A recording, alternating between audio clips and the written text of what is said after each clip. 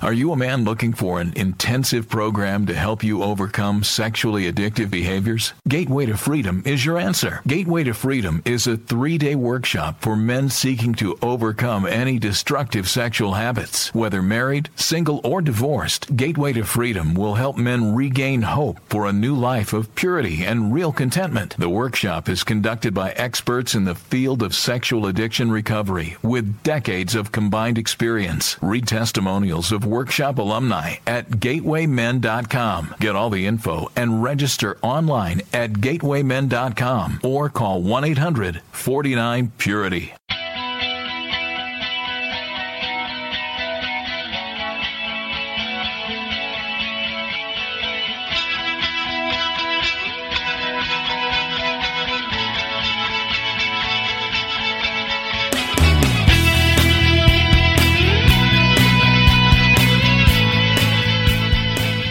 Good day, radio listeners. Welcome to this edition of the Pure Sex Radio broadcast. We are glad that you've decided to join us today. My name is Jonathan, and I'm here with Steven Cervantes. So how are you? I am good and ready to go. Yeah. So before we jump in, I just want to let you know, kind of as we are coming to the end of another year, that we are a listener-supported broadcast. So the only way that you're hearing us or seeing us is because we've had generous supporters that have come alongside, believe in what we're doing, want to continue to help us expand our reach by supporting us financially. And if you would like to be a partner, just go to puresexradio.com and click on the Become a Patron link, and you can learn about the ways that you can partner with us. So, Steven, we are, every now and then, I just have to let you listeners know, every now and then Steven just comes in and just sort of tosses multiple pages on the table, and it's got just dozens of ideas. And so what we decided to do here is say, listen, rather than trying to figure out what each of these things are, let's just kind of throw them together, and we'll just sort of do a random thoughts episode. There you go. Hopefully we'll highlight a bunch of insights, and then maybe if we throw enough things at you, something will stick that is useful for you. So I grabbed this first sheet. I have 3 sheets here. And it's funny because I write these programs over time and I throw them in a drawer. And later, Jonathan says, we need one. So I pull everything out. And it's like, what was that about? So this is the insights, though, okay? So my action is this. I try to get you to like me. So I become a pleaser or a giver or a helper or a friendly guy. Or recently, one of the guys at Gateway said, or a smiler. I just smile all the time, right? Because I want you to like me. But the question is, do I like myself? Am I enough? And then God answers, you are my son. You are loved a bunch. And so I'm trying to practice being so full of love. So that's, I was walking around the neighborhood and I open my arms and I throw them out and I say, I am so full of love. I am so full of love. I am so full of love. Because I want to be so full of love. I better tell myself and I better say it. I better act like it. You can't sit down with your head down. You got to open your arms and say, I'm so full of love. So, because I want my soul to know it. Because there's wounds and beliefs and lies and pain and rejection and shame and and then I got logic and all this goofy stuff. I just want to remember that I am so full of love. So I would encourage you, if you're home alone, stand up and say, I am so full of love, and say it to heaven. Just let that feeling come into you. And if you really want to start an interesting conversation at Starbucks, just do it right there in the Starbucks. Well, I don't know about that, but that would start a conversation at Starbucks. Here's one thing that strikes me about this is, when you talk about I'm full of love, and the idea that do I accept myself? Am I enough? Those types of things, and then to have this response from heaven that you're loved. I think, in order to be able to say I'm so full of love, we have to open ourselves up to being loved, right? And okay. That sounds like such a simple thing, right?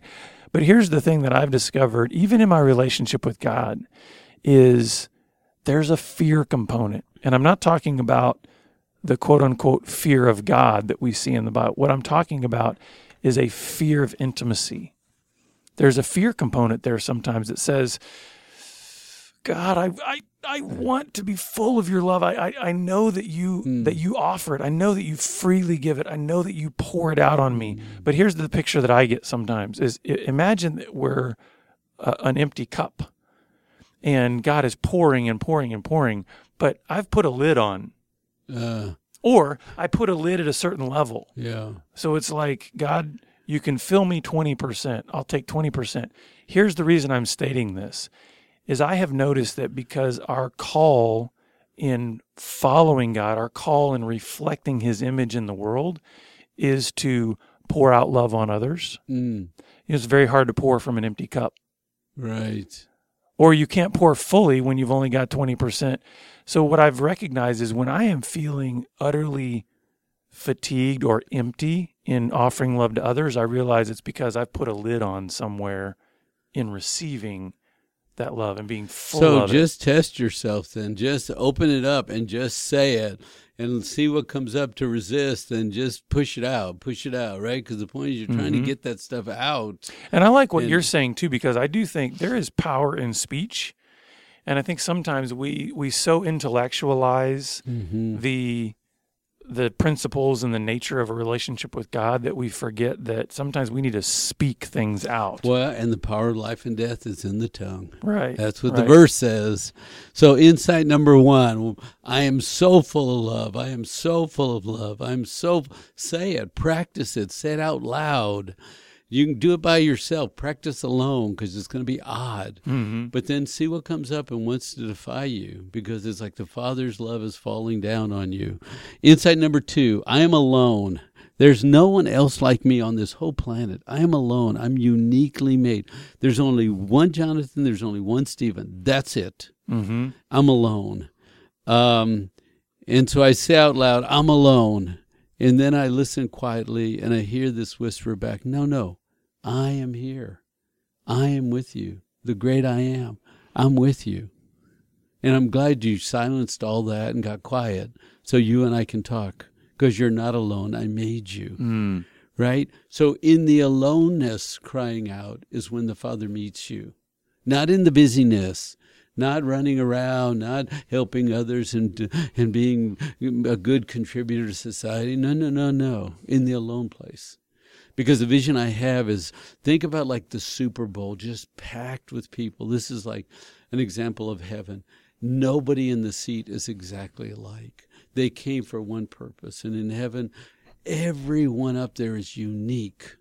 And he said, and they all chose me. They're in my arena. I made them and they chose me. The ones that don't want to be here aren't here. Every seat is full of someone unique that chose me.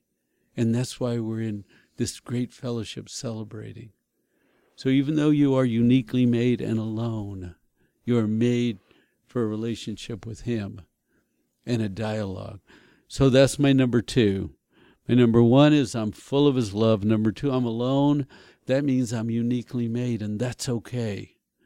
That's number 2. Thought about that? So one of the things I think about that is the idea that, it makes me think of a story where a guy was talking, he'd come to Christ, and he was sharing just some of the transformation that had taken place in his life over the years, and he was talking with a friend of his who had not yet come to Christ, this was a friend of his that was a Christian, but this other guy was just struggling with some secret sins and things like that. And the guy was asking this first guy, he was saying, man, how do you deal with all the temptations when you're all alone?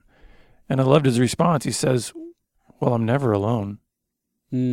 Because Christ is always with me. So there's a double dynamic here in terms of what you're saying. Absolutely, we are alone in the sense of our uniqueness. There is no one else like us, never has been in history, never will be in the future. Right. And that speaks to the creativity of God, right? That he says, I'm going to make billions of people, no two of which are exactly alike in their personality, in their spirit, all of that. And yet at the same time, the one eternal God is saying, you're never outside of my presence. You're never in a state in which there's not someone, the one, Yes. that is knowledgeable of your life or with you or all that. So it's like I kind of hold those two together where it's saying, yeah, I need to be okay and embrace the fact that I do travel through life alone in the sense of I'm totally unique, but I don't travel through life alone because no matter where I am in my station in life, the eternal God is with me and walks with me. And well, and the dilemma with that is most guys are afraid to be alone, right? yeah, Because all the inner critic, all the shame, right? All the false identity, everything screams out and wants relief, so we have to distract ourselves. So yeah, you have to get to a place where it's quieter inside, right? and you hold those two things kind of in balance there. There's a tension there. Right, but I'm saying doing your sexual integrity work brings a lot of calm to your inside. Right, yeah. So that you can enjoy being alone better and be alone better. Mm-hmm. So number 3 is knowing you does not add one bit of value to me, and nothing you do can diminish my value in any way. Right? Because we think, oh, if I know you, you're famous. Wow, that's going to add value to me. Mm. Or if you say a terrible thing about me, oh, that's going to devalue me. Right. But the truth is, our Maker gives us our identity and value. So you cannot add any value to me. And that's a sort of a healthy mindset, right? No one can add value, another human being. They can add friendship and kindness and love and support, but they cannot add value to you. Right. Your worth doesn't go up or down based on another person. That's right. And so their praise of you doesn't increase your value, and their displeasure with you doesn't increase your value. You know, it makes me think of, so we've been going through a lot of transitions and changes in our ministry in recent years, and we just celebrated our 15th anniversary. Been around for 15 years. And I think when you're the founder of a ministry, it's very easy to sort of see the ministry and yourself as one and the same. Like, I am the ministry. It's just, it's a natural thing. If you started anything, you kind of see yourself as, hey, that's and you your take baby. It personal. Yes. And so I think there's a principle here there's a principle of separation. Yes. In other words, when you think about value, you have to say, I am not what I do. So I am not the relationship I'm in. I am not the skill I have. Does that make sense? So there's this principle of separation that says there is something about value that is spoken and poured in by God that has a permanency because he made you, not because of anything else, any relationship, any, skill, any intelligence, anything you've built, and so I think that's kind of what you're talking about here is we have to realize that even in the church, a lot of times we have made, I'll give one example. I think in the church we have made marriage itself an idol. Okay. So what we have done is we've said, really, the pinnacle of success as a Christian is to be married. And if you think about how most churches are structured, what's 90% of all the resources focused on? Families, marriage and families. Mm-hmm. And so the idea is it's sort of speaking that if you aren't married, you don't have the same value as a married person. Does that make sense? Yeah. So it's kind of like we're saying, hey, my value is based on this relationship that I have with this other person. And what I'm hearing you say is, nope, it's not. That person cannot add or detract from your value as it has been given to you by God. That's right. And I think there's a security and a stability in that, because then you recognize I can come to you and I can offer strength and love and friendship without feeling like without having the pressure of thinking that I'm going to be the one that makes you more valuable or less valuable, and vice versa. Yes. And I think you bring a sense of I'm valued. I know I'm unique and at times alone, and that's okay because God wants me in his presence, and I have that value. and I bring that to another person. Mm-hmm. And so what do I bring them? A sense that you could have value too. You're going to have to be alone and do well too. You can be in the Father's presence too, right? And we do this work side by side. And I mean, if you think about that, there's a oneness aspect to that, right? As soon as you enter the Father's presence, the oneness thing is going on, right? Because He's always with us, but we're not always sort of with Him. Right. I don't know if that makes sense or Exactly. not. So anyway, those are some ideas I had. Maybe one of them will be useful to you. Second, I want to go into a story that a guy told me. He said, look, I'm just a regular guy. Okay, I've got strengths and weaknesses. And then I have to ask myself, what sets me off? Because I get messed up. Maybe it's an argument with my wife. I don't feel valued, taken for granted, just stuff I hate. Now, look, I had this thought beat in my head. Happy wife, happy life.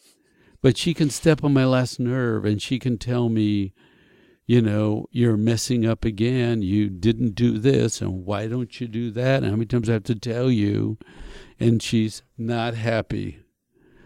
So I'm a pleaser. I like to avoid conflict, but I got to tell you, you know, I try to walk this pathway of least resistance. Mm-hmm. But resentment rises up in me. Quietly, I become resentful. And I can only take it so long. Mm-hmm. What are you thinking? So this is, again, one of those things where we construct expectations based on things that aren't necessarily true. Happy wife, happy life, right? And so we construct this expectation that says, well, listen, as long as I kind of stay out of the way and she's happy and if everything's good, you know, then I'll be happy. But the thing is that the reality is that life always comes up against complications, right? Yes. So the thing is we have to ultimately we've got to have a basis of our expectations in truth, and the truth is life is hard. You will get hurt, and God is present. And so the thing is that you got to sort of reorient your expectations. Now, it doesn't mean that anything this guy has said is invalid. I mean, these are just his feelings, right? He's unpacking his feelings, but I think he's coming to a realization, hey, the thing that I'd sort of placed as my foundation for my own sense of contentment and relational contentment is clearly a shaky foundation. If I thought it was just all about my wife being happy and guess what, she's not happy, then is there any possibility for contentment if that paradigm doesn't work out? And I think I would say yes, because if we find our contentment in, you know, this sufficiency of this relationship with Christ and with God that says no matter what my circumstances are, whether I'm, you know, when Paul talks in Philippians 4 about, listen, I know what it is to have a lot. I know what it is to have nothing. I know what it is to be in good health. I know what it is to be beaten and sick. But yet in all of this, I can do all things through Christ who strengthens me, because I've realized no matter what my circumstances are, there can be contentment. That's a different paradigm from happy wife, happy life. So I'm going to make some comments at the end. He said, look, life can be easy and roll along just fine, but sooner or later it gets complicated. I can be a really good pleaser, and I use that pleaser as a tool to make everybody happy. I know all the right answers. I say the right answers. But darned if this seed of resentment doesn't just rise up in me. I don't want to be resentful, but man, this thing's not working. Yeah, and that's just it. So the good news about what this guy's writing down here, what he's saying, is he's actually recognizing the root, that it's resentment. So the thing is, it's almost like, I think this is how life works. We try to go our own way, right? We want to do things based on our own hunches or create our own expectations out of either what we've been passed down from our family or just what we've picked up along the way. And at some point we realize, oh, that's sandy. That's sand. That's a sandy foundation. And I like the fact that when he recognizes that, he realizes, what's actually at the root of this? I'm bitter. Mm. I'm kind of an angry guy. I'm resentful, and I want to blame somebody for what's going on in my life. Now, we could look at that and go, man, what a terrible attitude. I look at it and go, hallelujah. He's getting some perspective on what the real issue is. Mm. It's not his wife, is it? It's, hey, he's got issues in his own heart that now are being exposed, and that's a good thing. So I guess for the listeners, I would say this is a great maybe lesson for how we do self-analysis. If you find yourself repeatedly going, throwing your finger at your spouse and going, it's their fault, it's their, whatever it is, and playing kind of the blame game, maybe you're like this guy and you realize, I'm resentful. So therefore start asking yourself, what are the expectations that I've created that are being unmet here, and why? Why am I so resentful? Now, I know we talked about why is the question you can't answer, but at least starting to do some self-exploration. Yeah, what am I thinking? What am I doing? Where do I go? So where did this resentment originate? Yeah, some of those there you kinds of go. things. Look back. What's some of the original resentment that I still carry? So he said, my solution after building up this seed of resentment is I go have a drink. Then I lie about going to have a drink, and then I lie about the place, which is a risky place. Mm-hmm. Then I went to have a drink. I don't open this stuff up. It doesn't work. Sometimes I break down. When I'm in a broken place, I lie, I act out, I have guilt and shame. The only thing I know to do is try to mold myself, to be the person I'm supposed to be. And I know that only works for a little while. What I hate about all these thoughts is that I keep doing the same thing over and over. And it's me driving this system, and I don't know what to do about it. When he talks about mold myself, the first thing that pops into my head is actually Romans 12, where it says, don't be conformed to this world, but be transformed. How? By the renewing of your mind. And I think what happens here is, especially as men, we tend to be so action-oriented that it's like we see a behavior over here that is not producing the result we want. So then, man, I'm going to cram and I'm going to force and I'm going to do this behavior over here, when actually the transition that really needs to take place is in the mind. How are we transitioning thoughts? Because clearly there's a pattern of thought here, right? There's this resentment. There's this solution that says somewhere along the way he picked up the idea that says, listen, when I don't get what I want and the expectations don't work out the way I want them to, my solution is go find a way to escape, go find a way to maybe drown those sorrows into a beer bottle, and that's kind of the solution. And so there's a pattern of thought there. Right. And that's kind of what has to be transitioned, is the thought patterns, in order to then see behaviors that are born not just out of willpower, but actually out of a transition that's happening internally. So this guy says, I try to please, I try to be happy, try to keep her happy, but I resent, I escape, and then I try again harder and try to mold it, force myself to mold to be this thing. But the question I have is, where did you start to be fake? Where did you learn to be a pleaser? How come you can't just be a real person? When did you start becoming a pleaser and thinking making people happy? Because you're sort of ignorant about yourself, and you're doing old childhood things in adulthood, and you haven't matured. Your inner system is still like your teenage system in a grown man's body. And so it doesn't work. So could you be a little bit more real? That would be my advice to that guy. Mm-hmm. Yeah, so are you going to try to tackle that? Nah, I don't think so. Okay, I was like, I don't think we have time for that. We did 2 out of 3. We don't have that much time for that many random thoughts.